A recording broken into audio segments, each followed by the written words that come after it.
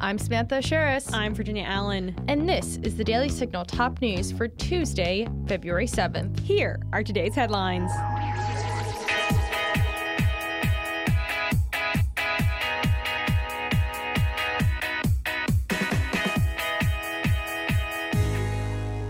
Tonight is President Biden's second State of the Union address, and there will be many special guests in the audience.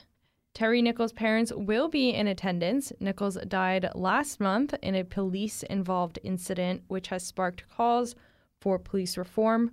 First Lady Jill Biden invited Bono, who has been an activist in fighting HIV/AIDS and global poverty, The Hill reports. Paul Pelosi will also be in the First Lady's box during tonight's speech. Republican Representative Elise Stefanik invited Montgomery County Sheriff Jeffrey T. Smith of Fort Plain, New York, and House Speaker Kevin McCarthy invited former NBA player and human rights activist Inez Freedom. In a statement, Stefanik said, Sheriff Smith and countless other members of law enforcement are on the front lines every day protecting our communities and fighting against the crises caused by Joe Biden's failed policies. The American people deserve a government with the same dedication to public safety, and House Republicans are leading the charge to hold the Biden administration accountable for its crises and deliver on our commitment to create a nation that is safe. Retired Illinois Air Force Colonel Mark A. Hurley will also be in attendance. He left the military due to Biden's mandate for the COVID-19 vaccine.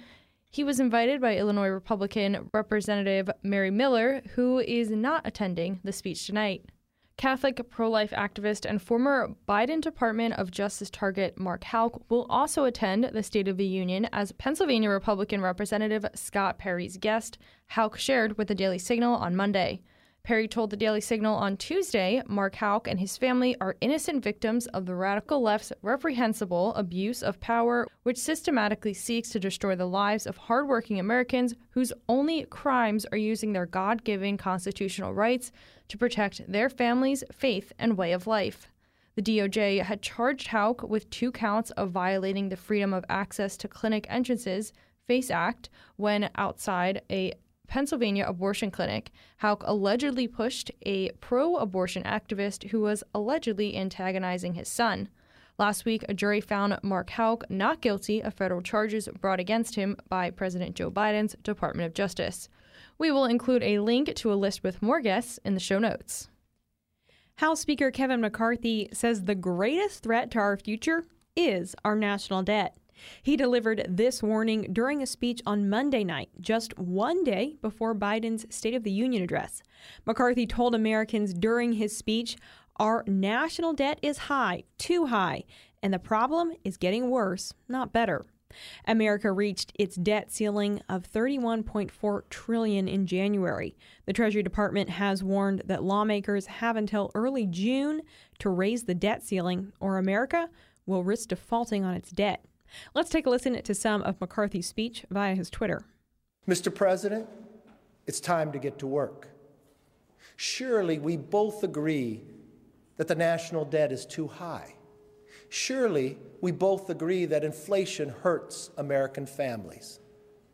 Surely we can trim waste and streamline programs to make them both stronger and more efficient. So let's do this. As a senator, you voted against raising the debt ceiling, Mr. President. To quote your words, your vote in 2004 was a protest of the policies that have brought us to a point and a demand that we change course. We need a different approach. No drawing lines in the sand or saying it's my way or the highway. No policy gimmicks or political games. But most of all, no blank checks for runaway spending.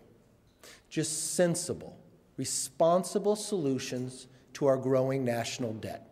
While McCarthy told Biden there should be no blank check for runaway spending, he told Americans he has a 3-part plan to move the ball forward regarding debates over the debt ceiling. McCarthy said his plan includes continuing to sit down and negotiate, a commitment to finding common ground on a responsible debt limit increase, And he added that we must move forward to balance the budget and insist on genuine accountability for every dollar we spend. Twitter temporarily suspended the account of Republican Senator Steve Daines. Daines, who is from Montana and chairs the Senate Republicans' campaign arm, was suspended for reportedly violating Twitter's media policy. The Hill reports that Daines' Twitter account didn't show both his background and profile photos as of Tuesday morning. In a statement, Daines said, "I am grateful Elon Musk reached out to me to resolve this issue, and am glad that he recognizes that free speech is a bedrock of our country, and acted quickly to reinstate my Twitter account after being made aware of its suspension.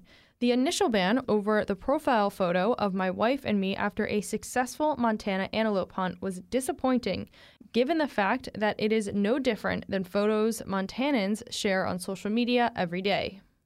And finally, Trans Lives Matter protesters were at the Oklahoma State Capitol yesterday. According to videos posted on Twitter, protesters were chanting "Trans Lives Matter" and "This is our house."